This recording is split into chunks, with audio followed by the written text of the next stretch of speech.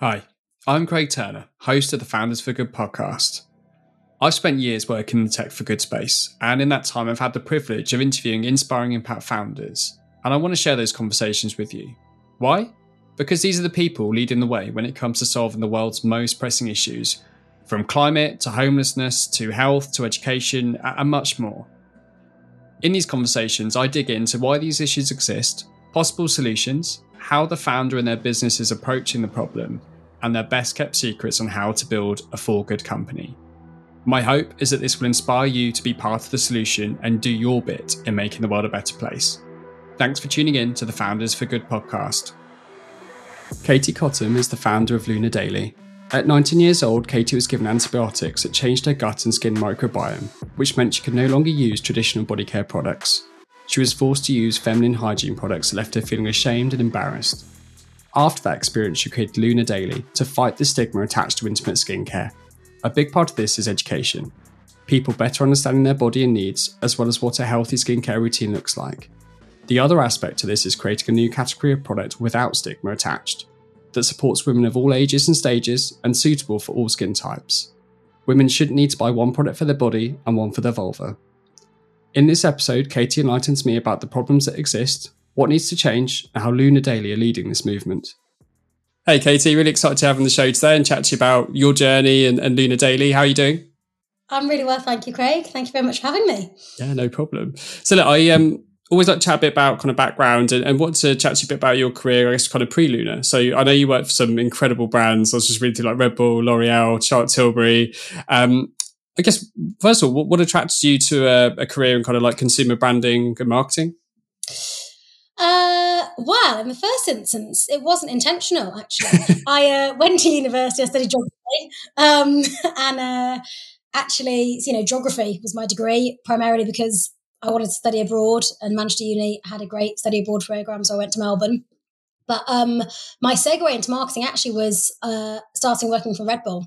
So I needed a part-time job alongside university, and it was my mum actually that said a friend's daughter was working for Red Bull, and so I randomly got in touch, and a week later I was working as one of their wings girls. So basically I was one of those girls that drove around those ridiculous minis, and I mean, what a profound start into the world of marketing and kind of word of mouth marketing and building a pretty iconic brand within a pretty iconic product. And so it was that really got kind of marketing in my blood, really. I mean, I was so privileged to work for such a phenomenal marketing company.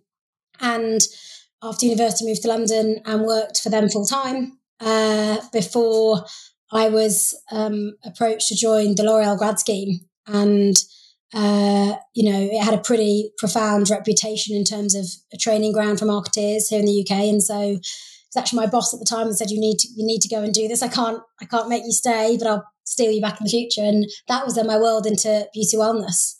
I think thereafter, I then had the opportunity after L'Oreal to go and join a very early stage plant-based food company called Bowl Foods. And the pull there was really, I'd always had this idea in my head about what I wanted to do running my own business, and kind of going and learning the ropes, I suppose, at a real startup. It was in every sense of the world opposite to the experience I'd had at L'Oreal. It started out just being four guys in a little studio in Notting Hill. And that was really my how you run a business experience. And then most recently, the pull to Charlotte Tilbury was to go and work for an incredible set of women and to learn a load of new skills back in the beauty wellness world. And that I definitely did. And so really long-winded way of saying the definitely initial pull was Red Bull, and still to this day, it to me is an inspiration to, having a really clear purpose and mission, delivering joy to consumers all the time and having real insight at the core of everything you do. But since then, honestly, my career moves have been they've just happened. They haven't been necessarily planned. It's just that an opportunity's come up and I've gone for it. And thankfully it's worked out all right. Yeah, I was going to say, I mean, it sounds like you've got like a really nice blend of experiences, like from that really early stage startup to like a really iconic brand to like great leadership teams, pretty much the perfect balance, I think, to set you up for building building your own business. Before we chat about Luna Daily, though, I do want to chat to you a little bit about intimate skincare and just like the topic more generally. And I'm going to apologize in advance. So I've got a lot of questions to ask. I'm a father of 2 girls and grew up with all boys in the house. So want to be able to, I guess, as they get older, have like open, healthy conversations in the household. So to set the scene a little bit, like when it comes to women and intimate skincare, like what are some of the common issues that exist currently, some of the myths that you've heard, misconceptions that you've seen or heard so far? Great question. So I suppose, where do I start? I think I could probably break it down into 3 key areas, and I can probably only do that starting a bit about my own personal experience of my intimate skin, because that was honestly the aha moment, the reason for launching Luna Daily. So I was 19 and I'd been studying in India. I came home and I was really unwell, and so I was put on a course of antibiotics for 6 weeks, the result of which had a fundamental change to my gut microbiome, to my skin microbiome. From that moment onwards, I wasn't able to use traditional body care products to care for my intimate skin, but I really resented using the kind of niche use products available that still today sits for the most part in a category called the feminine hygiene category. They're shrouded in shame, they're shrouded in embarrassment. And, you know, that for me, ever since that moment, I felt there's an underserving opportunity for women. And it turns out I'm not alone. So, you know, the first kind of, if I was to bucket the issues today, the first is a lack of education fuels confusion. So we're typically not taught about this at school. So in our research of 1,000 women of all ages, stages and skin types, 87% of women we spoke to weren't taught about their intimate care routine at school. The result is that 80% of women cannot accurately label the vulva when shown an anatomical diagram of the female anatomy. You know, certainly the word vulva was not in my vernacular a few years ago. I wasn't taught that word growing up. Really worryingly, 1 in 3 women are washing inside the vagina. And so one of the biggest misconceptions is the difference between the vagina and the vulva. So very simply, the vagina is the internal part of the female anatomy. It's completely self-cleaning and so never needs to be washed, even with water.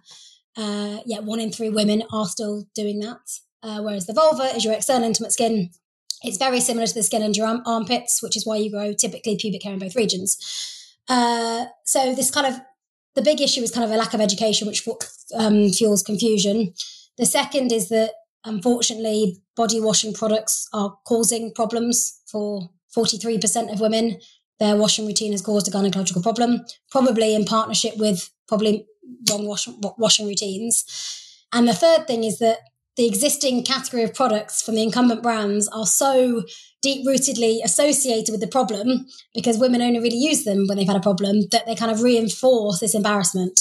So 65% of women said that, you know, if they saw one of the traditional products in the shower, they'd assume something was wrong, you know, even though somebody's just caring for their intimate skin. And so I think it's those 3 things that have kind of culminated in this kind of, ultimately, we don't really talk about it.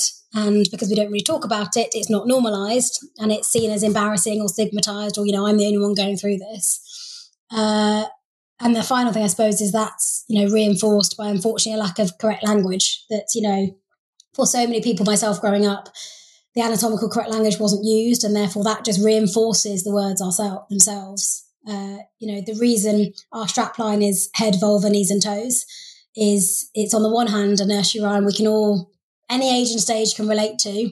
For lots of us, the word vulva wasn't part of that, but also it's part of our mission to just try and normalise it like any other body part. You know, we're not here to try and be activistic or to force the conversation anyway. We just want to normalise it like any other body part, because I truly believe, you know, if we can normalise conversation around intimate skin, we step forward a big way in terms of removing the shame and stigma. Absolutely. Thank you for talking through that, and loads of stuff to unpack there. But it's really true, because doing my research, obviously, I saw a lot of this stuff that you talked about, and had a couple of friends over, and my girlfriend was there on Friday night, and I asked them, do you know the difference in a vagina and a vulva? And my 2 friends had no idea, and even my girlfriend was like, kind of, I think it's this, and she got it right, but you could tell it was, and it just highlighted the fact that actually I probably haven't heard that word since school, maybe like biology lessons, but it should just be like a normal term.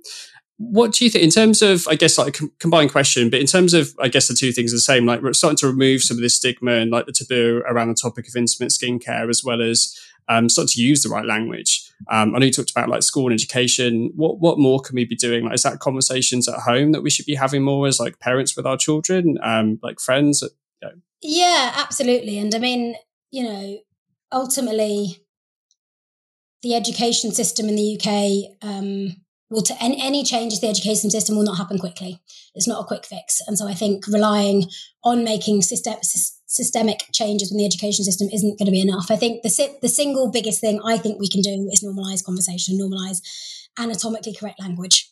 There's been loads of studies done, and there's an amazing book by an author called Lynn Enright, who I absolutely adore. She wrote a book called Vagina, the Re-Education, and she's got loads of references of why it's so important, not just to do with, our health and the health of our skincare and our bodily function, but also to do with removing shame and embarrassment, but also all the way to, if somebody needs to describe a medical problem or if somebody's being abused, there's so many reasons why we need to normalise language. And I think the simplest way to do it is just by a normal conversation. If I take myself as an example, it was a word, the vulva was a word I hadn't ever used growing up. I didn't use until my late 20s.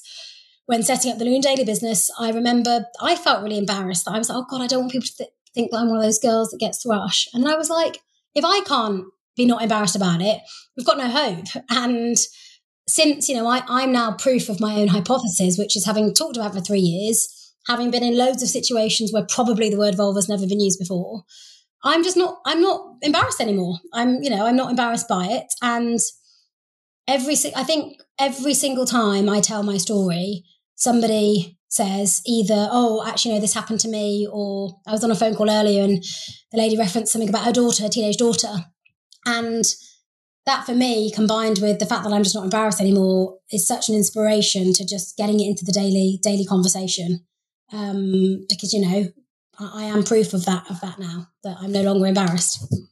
100%. And when you look, I guess, at like the beauty industry, because you mentioned it's like, you don't want to badge products as a niche thing that's going to fix a certain problem, because it's not a problem. It's just a normal thing to be dealt with. How, like, is it creating a slightly different category? How should products be positioned so that like the education's happening and you're using the right terminology, but you're also not like making it super niche? So it's like, there's this problem that needs to be fixed because it's this niche product, if you kind of see what I mean. Of course, yeah. I mean, where Lunar Daily is operating is we really feel like we're bridging two existing categories to create a new category altogether. And so on the one hand, you have intimate care, which has existed for years, or the femme hygiene industry, which I hate the language. But, these are niche use products that have been marketed to women. They are just for your intimate skin. So whilst they're formulated for intimate skin, to be safe for intimate skin, they're not particularly enjoyable to use. And you certainly don't particularly want, you don't want to use them elsewhere on your body. And people generally don't really want to have them on show. On the other side, you've got this traditional, much bigger body care category, 236 billion globally.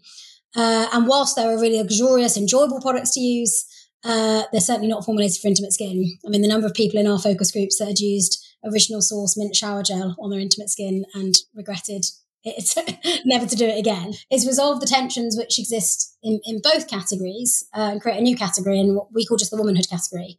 And the Looney Daily brand is also, what's really important to us is that we speak to women. We understand that women and people with vulvas experiences are not all the same. And that as you go through womanhood, from kind of early womanhood when you get your first period through motherhood and menopause, everyone's experience is different. And therefore having solutions to cater for different stages of women's lives and different skin types and different experiences is really important. So, we are an omni-channel first business. And so as well as our own D2C commerce, we partner with retailers, and therefore how they position these products is really important. And so on .com, it's easier because actually you've got the ability to list your product based on how the consumer is searching. So if a customer is searching for something for ingrown hairs or for dry skin or a natural body shower gel, we can appear in all of those places. In store is where I really think there needs to be a fundamental shift and change. And it's been a really important part of the retailers we've chosen to partner with. We've just launched into Sephora North America as the first ever UK intimate care brand, with them as a partner into both their stores and online. And we're positioned in body care.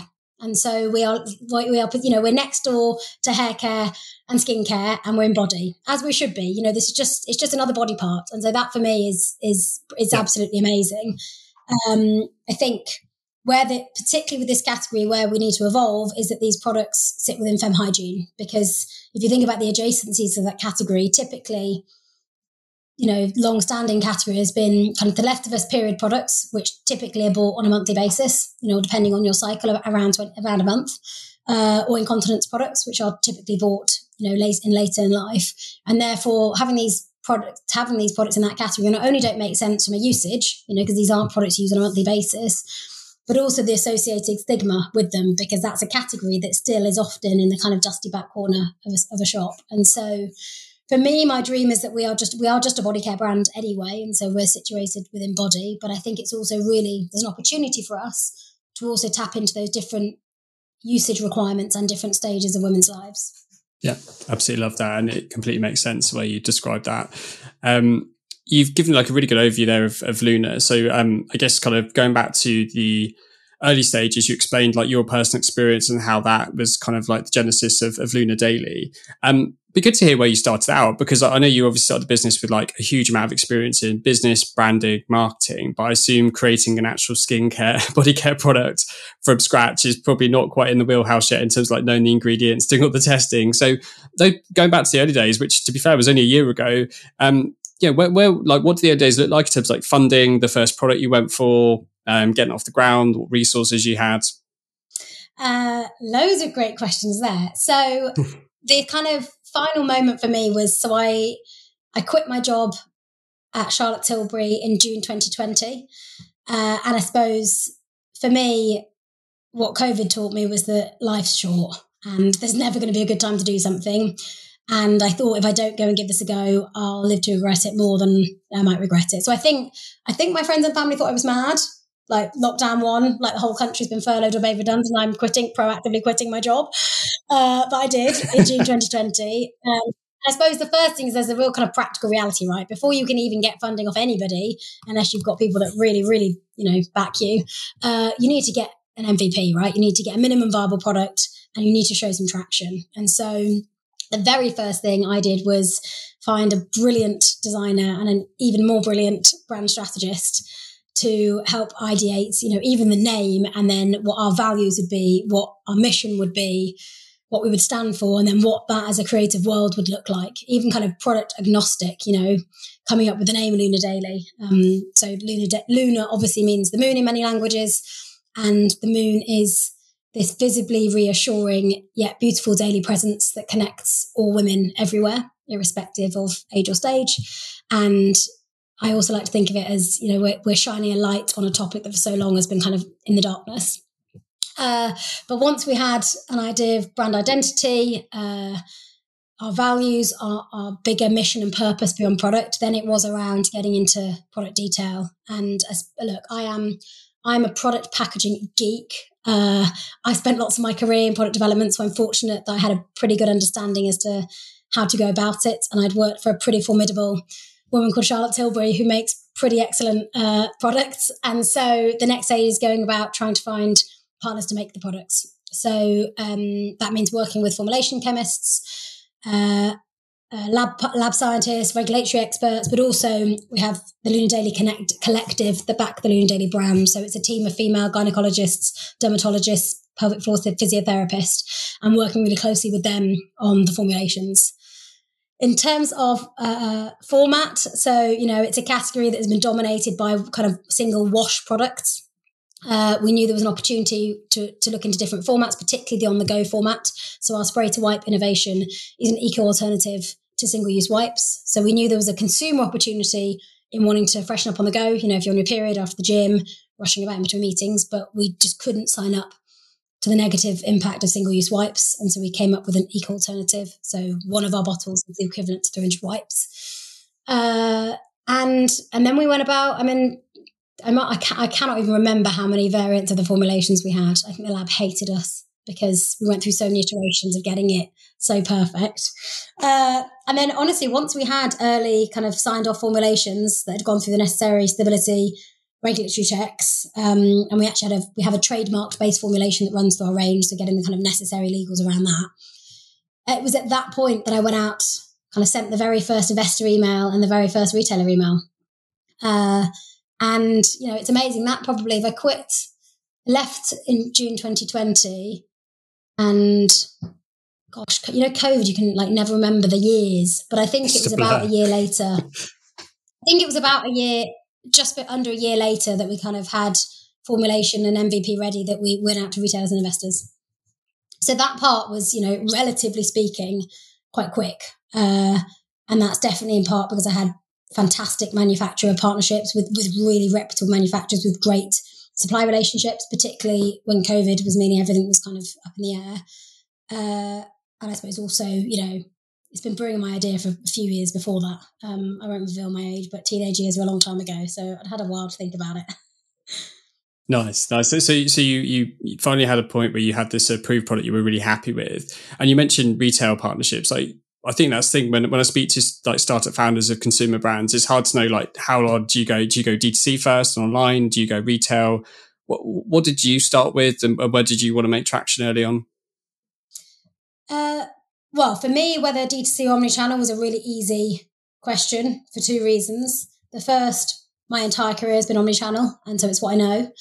And the second, make it as easy as possible for women and people with vulvas to buy these products and be where they are currently buying them. The least barrier to purchase. And although we're building a really sustainable D2C business, it's a recognition that majority of the category is currently bought in retailers, but also that there's a wider trend that we are all busier than ever. We don't want to have, 10 different subscriptions. I have a dog, and he's 2, and last month I started getting subscription dog food, even though he eats the exact same thing every day. It's just like even just the effort of signing up to a subscription. And so just, making it as easy as possible for also people to buy these products alongside their wider toiletries.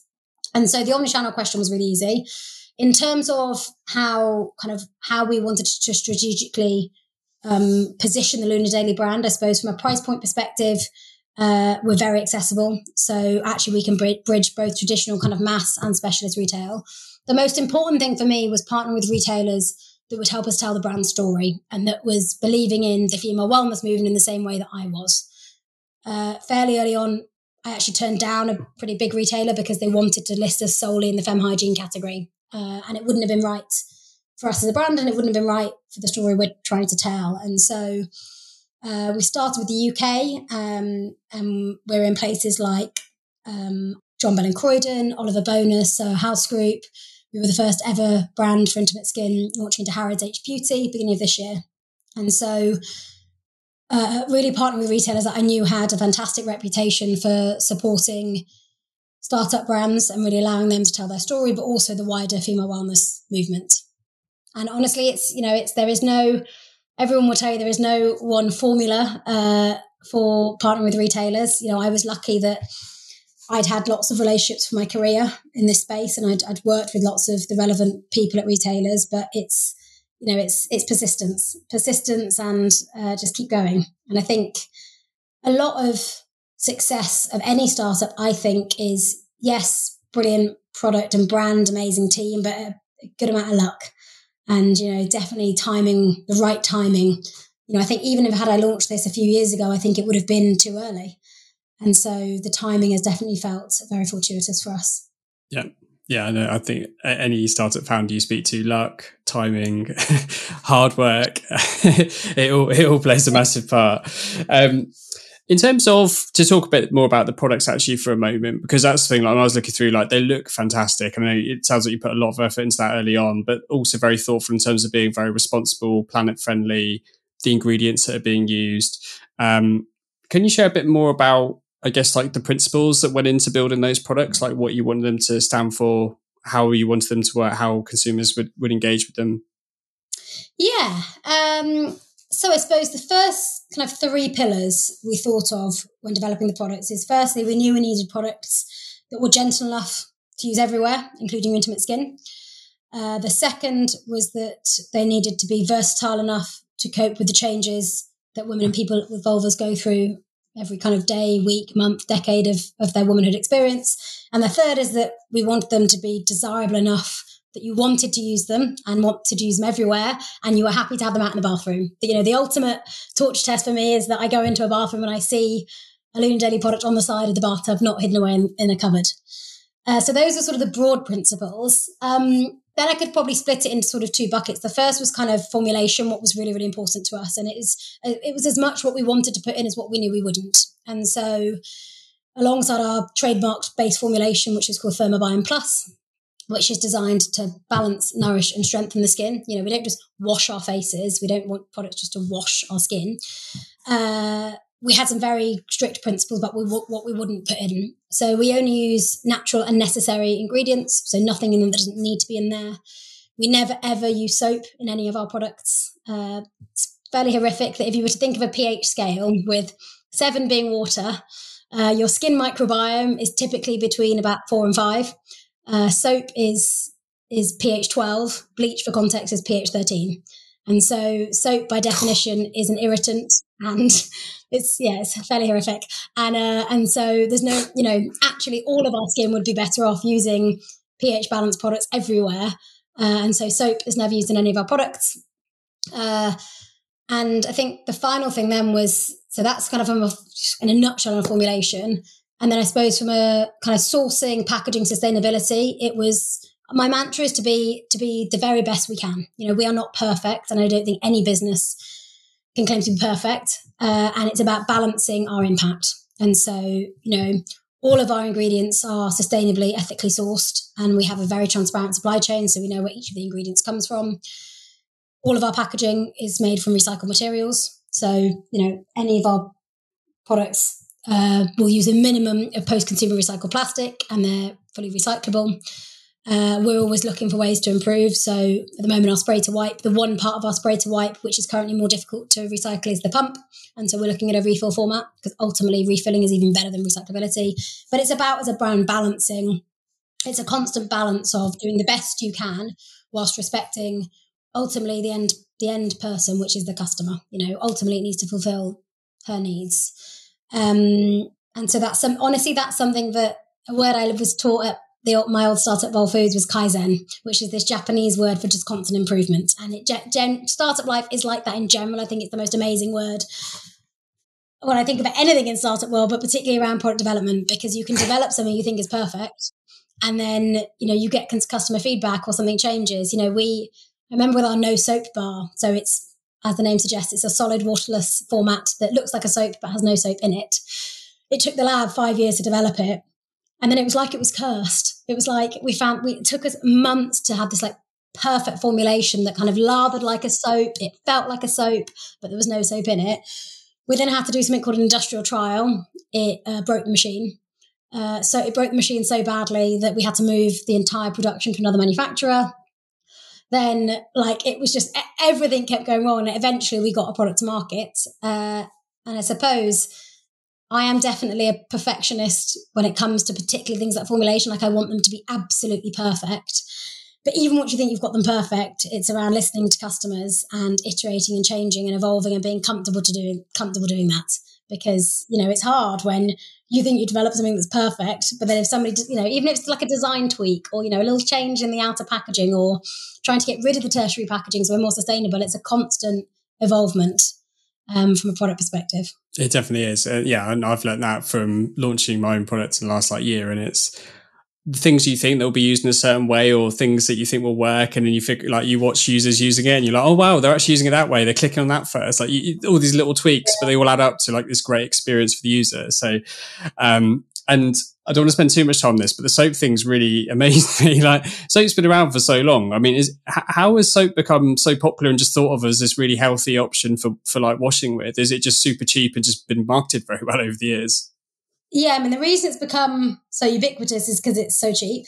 Without boring you too much on the science of it, soap is a really, really effective surfactant. So what it means is it really, really effectively breaks down grease, dirt, and other grime on our skin. So that if you use a soap bar, I literally feel that feeling of squeaky clean, but so dry. Even after using one, my entire skin feels like it's dry, and that's because it's so effective, because it's almost the same pH as bleach, that it actually strips your skin of the good and bad bacteria. And so our skin is made up of a very specific microbiome, which is why, reflective of that, the pH is about 4 or 5. And it basically strips your skin of everything. And so if you suffer at all from kind of dryness, redness, itchiness, it's highly likely that your washing routine has a part to play in it. So there's no denying it's a very, very effective cleaner, but it's almost so effective. Well, it is so effective that it can be actually damaging. So I don't know if you had this, but during COVID, we were washing our hands to happy birthday every day. My hands were awful because, again, if you look at the kind of pH balance of those products or the synthetic harshness of those products. So in short, it's deep rooted. It was one of the first ever ingredients used because it really did effectively clean. And in the olden days, where, it wasn't as common to be able to have access to a running shower and it might be a bath a week, it was very, very effective. But yeah, it's once you it's not just soap, it's the other ingredients that are fairly cheap and synthetic and widely available. But our bodies would all probably fare better using more gentle, more natural and more pH balanced products everywhere. A little break from the show. If you're listening and thinking, I'd love to work for a company like this, the good news is you can. Go and visit www.jobsforgood.io, where they only have 4 good companies on their platform, ranging from social justice to food waste to climate change and much more. You can filter jobs by impact area, preferred way of working, skill sets, and find the perfect company and position for you. So if you do one thing today, check out www.jobsforgood.io. Now back to the podcast. Yeah, no, it makes sense. I'm thinking back to when I don't really use soap at home, but if you stay in a hotel, for example, sometimes you use something you wouldn't normally use, and you just get out and you just feel dry. I think it's a sensation all over, and you just feel like you have to go moisturize for a day or two. Cool. And not really a question, but I just want to say huge fan of the brand that you've built and are building, because I think for me, as a consumer, it's really hard actually. You get through a lot of products and it's hard to have loyalty to one to the other. And I think the ones for me that really stand out, the ones that stand for something much larger, like a movement, trying to build a better future for people. And from early days, you said you really focus on that, and you can tell from everything how the products look, the website, how you talk about stuff, your personal brand. So yeah, keep it up. The kind of last section I want to chat about was just about funding, actually, because I think you fairly recently closed out a 3 million seed round. From every founder I speak to, I think funding is probably one of the least enjoyable parts of the job. So I just wondered, what was your experience with fundraising, and I guess any kind of lessons learned you can share with other founders? Yeah, absolutely. So it's single-handedly the hardest thing I've ever done in my life. And it's single-handedly the proudest achievement of my life, because I think for a few reasons. We launched the business on the 1st of March 2022, and about a month in, we'd had some pretty amazing traction from customers and early traction from retailers. So I knew I wanted to go and start the process of our first fundraise. Even then, there was already murmurings that, the economic climate here in the UK was going to get pretty difficult. And so I'd budgeted that, if we could get the fundraise done in 9 months, we'd be doing pretty well. We closed the fundraise on the 1st of March 2023. So rather serendipitously, not planned on our first birthday. But without having to do maths, you can see that took us 11 months. And, the reason it ended up taking us longer was twofold. Partly that it just took longer than I thought it might take, but it's also because our strategy pivoted and changed many times. And so I think my first advice is go into a fundraise with a plan, but be very prepared that it will change and pivot all the time. And so for us, we were going to do a smaller raise, about £1 million. And we were going to use that raise to then get us to our next inflection point, which was to launch some of our big retail and then go out again. And 2 things happened. Our retail partners massively increased their commitment. So 3 times, actually, the commitment from Sephora increased. So by the last time it happened was on the 22nd of December. But we went from being kind of online only to being the first ever brand that would be listed in their stores and online and our full range. And so while that was great, I knew that meant we were going to need more fuel in the fire. But also the idea, once I was in the thick of fundraising, the idea of going and doing this again in 6 months, I was like, no way. So we went for a full amount, but that took longer. I think my second piece of advice is don't take no for an answer. So we brought, as part of this fundraise, we brought on 2 new VC partners. So my lead VC are called Red Rice and supported by a VC called Joyance. And they'd been on my radar since kind of even launching the brand, both phenomenal early stage consumer funds. And when I started the fundraise process, I went out to Red Rice, who are now my lead. And, we went through the processes, and after a few months, they said, look, you're just that bit too early, just go and get a bit more traction and come back to us. And so when I got the increased commitment from Sephora, I WhatsApped Tom, the founder, and said, I've got some news, can we chat? And I said, you know how you said no? Would you reconsider? And, we went back through the processes, and at 4 p.m. on Christmas Eve, Red Rice said yes. And so, the truth, it's truth that we probably had been too early, and we had some new news and new momentum and new proof points. But, go back out to them. They were who I really wanted. And just because they'd said no, going, not taking no for an answer. But it was really, really tough in the last quarter of the year. I had planned to close the fundraise in Q4.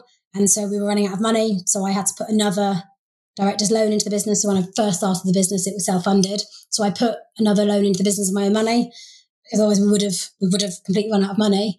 And it was a really difficult time because I was really burnt out, and I needed, in any other scenario, I can track now my trigger signs of when I'm getting a bit burnt out, and I know what I need to do to not get burnt out. And one of the things I need to do is to switch off for a few days and go to a gig or ridiculous workout, or go to Lana Beach and not be with my phone. None of which I could do because, I had to do the fundraise. And so it was really, really hard. And the hardest thing I've ever had to do.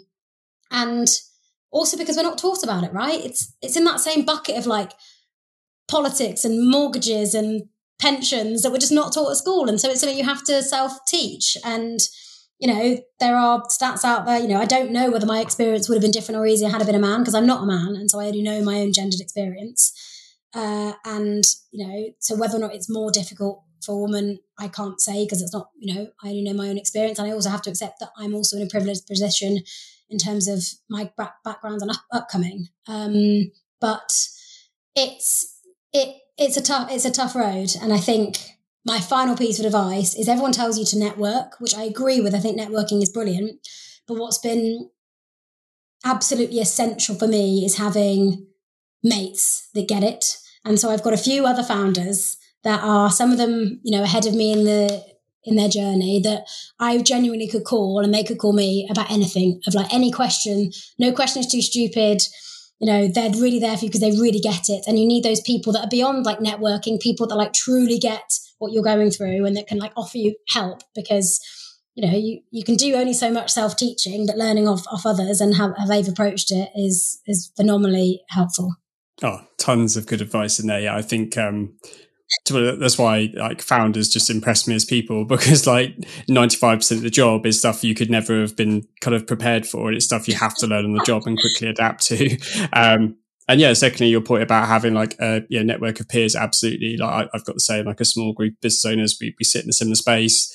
Are you seeing this going on at the moment? How are you getting on? Like just those, sometimes it's just a bit of reassurance. Sometimes it's like a really tough day, or you need to have a proper conversation with someone. And sometimes just friends and family aren't equipped to have those conversations, just don't get it in the same way. So that's, I think, really, really good advice. And it kind of takes me into the next section, which is chatting to you a bit, Katy, about like your founder journey. You already mentioned there kind of some of the challenges and like things you had to pick up. And I guess I was going to ask, like, what surprised you most about the founder job? Because you worked in an early stage startup before, but it's different when it's your business and you're the founder. Like, what's been the biggest surprise in terms of the role, and like, what's the toughest part of the job?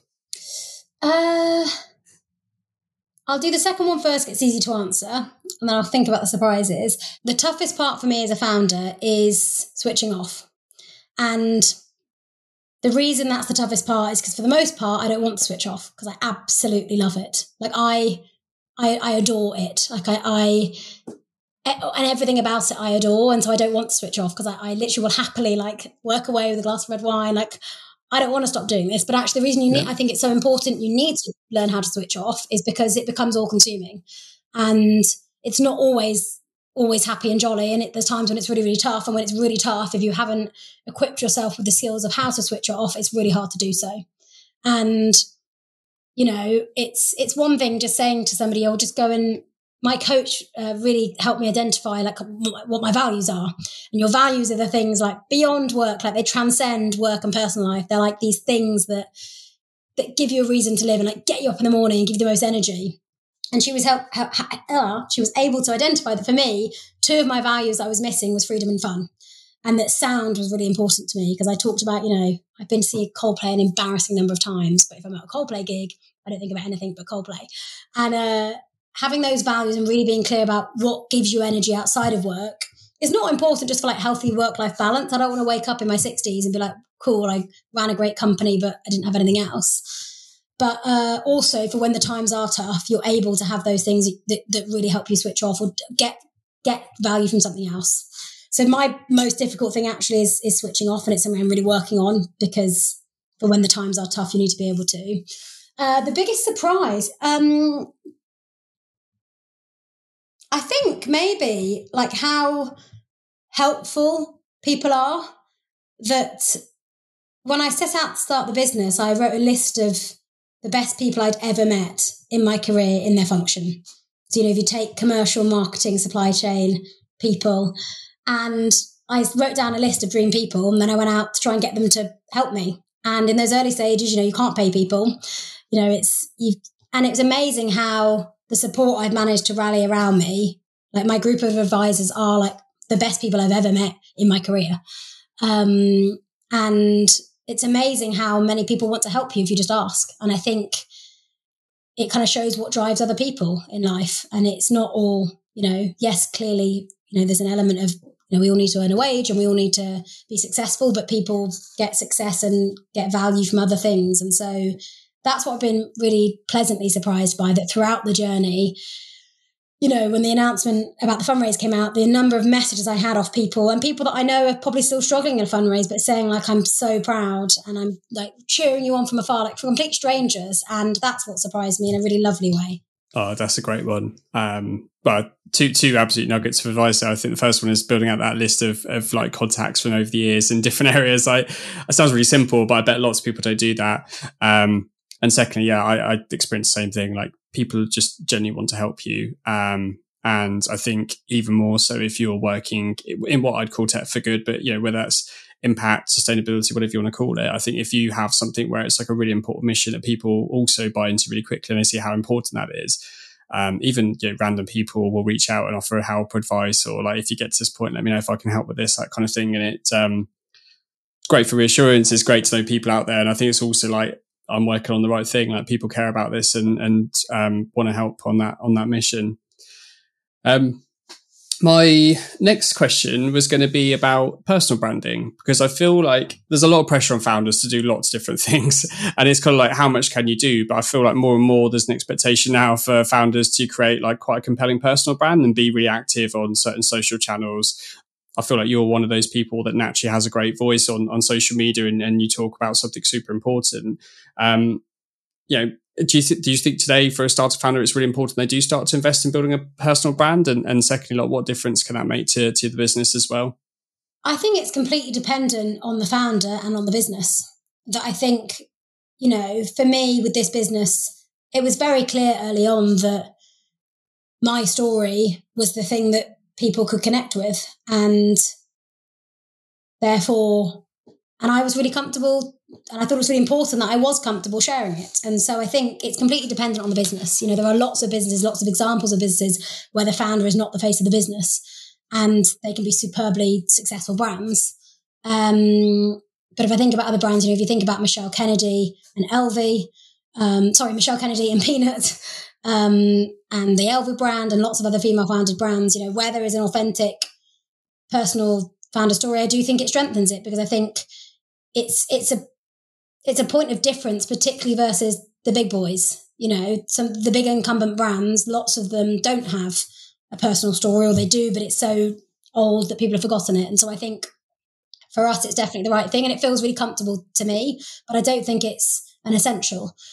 And, you said earlier it's difficult because we get pulled in so many directions. It's got to bring you energy. Otherwise, it's not worth your time. I feel more comfortable on LinkedIn than I do on TikTok or Instagram, but my team are brilliant at saying, right, Katie, you've got 5 minutes, go and shoot this TikTok for us because we need this. But my team are fantastic at like getting me in the right place. And also I just got really comfortable with just like not caring as much that, you know, those channels are around just being authentic. And it's, to be honest, it's the only way I know. Like the minute you put me in front of like a script and I'm not great. But LinkedIn I feel a lot more comfortable on. And so that's the kind of channel that I've honed in on, that I feel most comfortable on. But is it a personal brand thing, or is it just, for me, it's just what I think. And it's not as curated as, I sometimes think the wording personal branding. I actually got, you know what? I got a LinkedIn message yesterday that said, "Hi, Katy, despite you having so many followers on LinkedIn, you're not capitalizing on your personal branding. And, you know, I could get you these." And I was like, oh, I'm a bit offended that you don't think I've got a personal brand. Yeah, it's not something I've like proactively like curated and kind of in the same way I think about how the Luna Daily brand is perceived.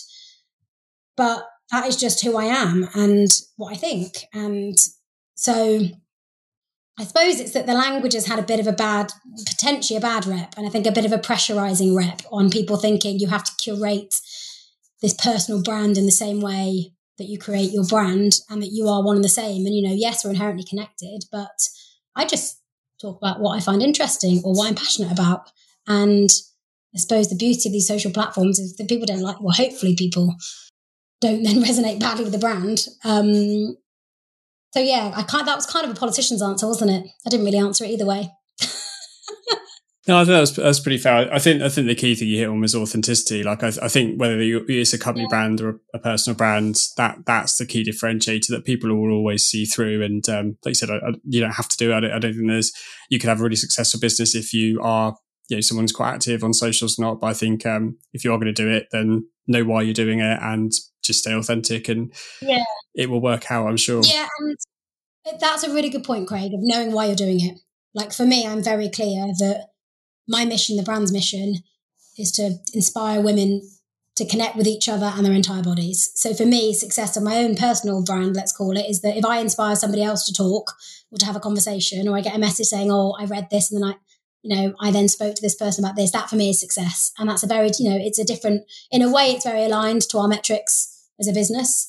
But I think being really clear about why you're doing what you're doing ultimately makes it an easy decision as to whether it's the right thing for you and your brand. Absolutely. Yeah. If you're just out there chasing fancy metrics or not really sure why you post about stuff, it's never going to end well. Final section was just chatting to you a bit about, you know, growing the business, particularly from like a hiring perspective. And from what I could see from research and going through LinkedIn, looks like you've kind of been building out the core team over the last year. Away from specific skill sets, like when it comes to more kind of general values, attributes, like what do you look for in people? Like what have you looked for in those people you've hired so far? So I'm a big believer in attitude over aptitude. I believe, yes, prior experience is really important for certain functions, but having the right attitude and belief in our bigger vision is the most important thing above everything. Like you can teach aptitude in lots of functions. We have 4 brand values we live and breathe by, both internally and externally. Those are inviting, spirited, thoughtful, and direct. And so in every person we hire, we look for those 4 things.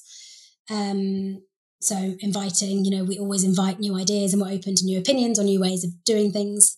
Spirited is having that positive energy and belief in our kind of spirited mission. Thoughtful, we are thoughtful in everything we do, but we're also direct. And so, no beating around the bush, no funny euphemisms. And so those 4 values we absolutely look for in people.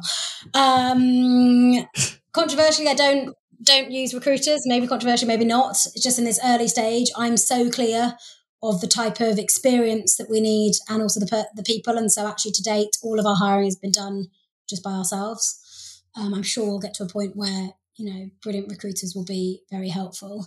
And then gut feel. And it's an area that I haven't always followed.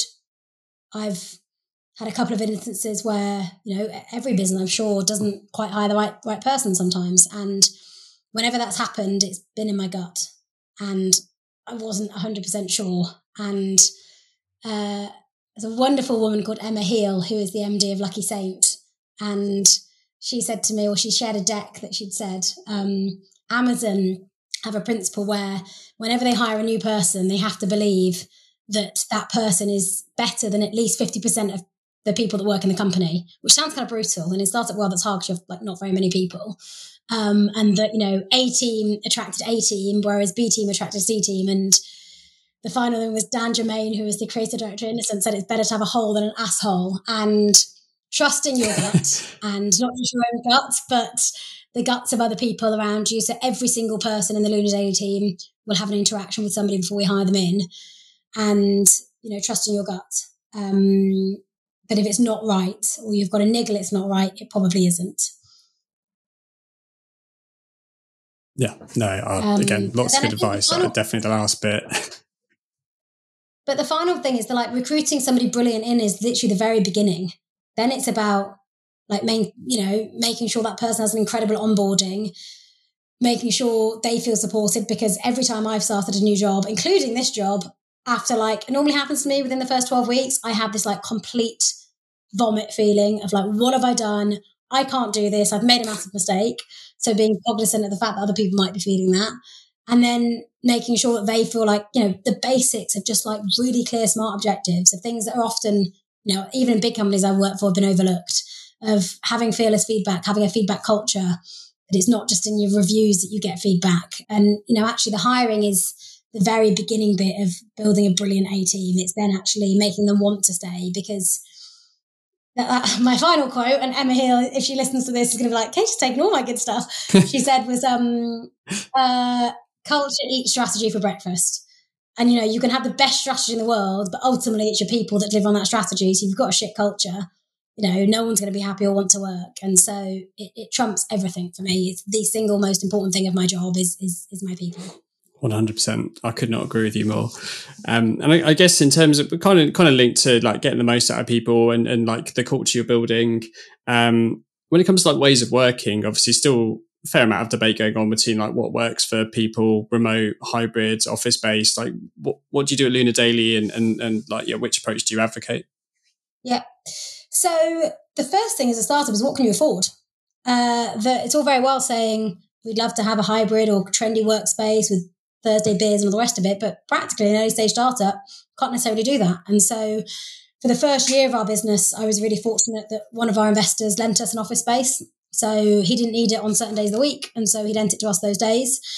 So I was very, very lucky that, again, I just asked for help. I just reached out to everybody and said, I can't afford an office space. Does anybody have one? Now we're fortunate that we've got an office space in a kind of shared workspace. So we have our dedicated office, but we're in a building that's got lots of other cool companies in there. And so we currently have a hybrid model. You know, I think everybody that I know is craving in-person connection again, but also realizing that not everybody's work from home environment is ideal. So we have an office that's available 5 days a week, and we have certain days we're all committed to being in.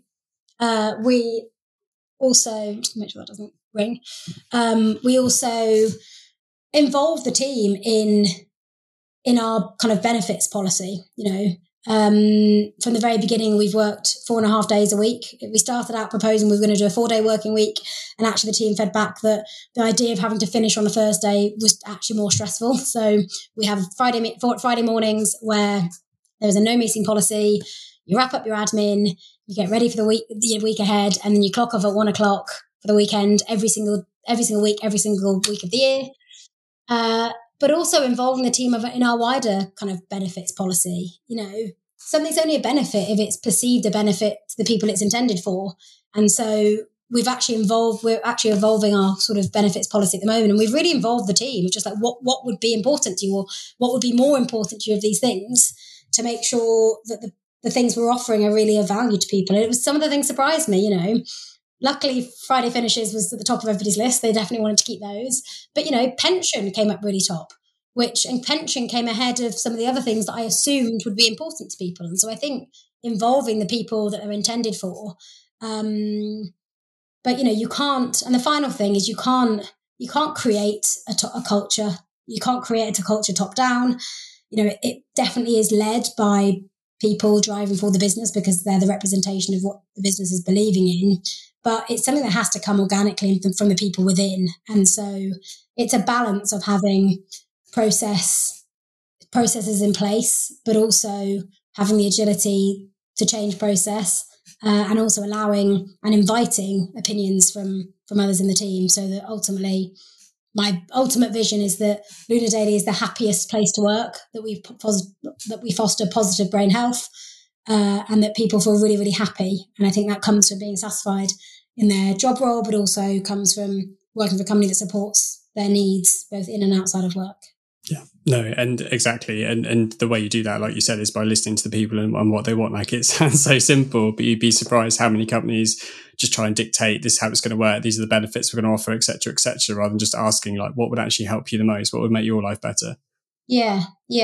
And it's a balance, you know. For example, next month we're all going to be undertaking mental health first aider training. And that's not something, you know, people can opt out if they want to, but it was actually something that we just felt was really important. When you look at the statistics, particularly of younger people, of the incidence of mental health and of suicide, actually, I'm not going into detail on it, but it's a brilliant initiative. And there's a guy called Harry Corrin, who we're working really closely with, who's going to be running our program for us, and every single person in the business will be mental health first aid trained from next month.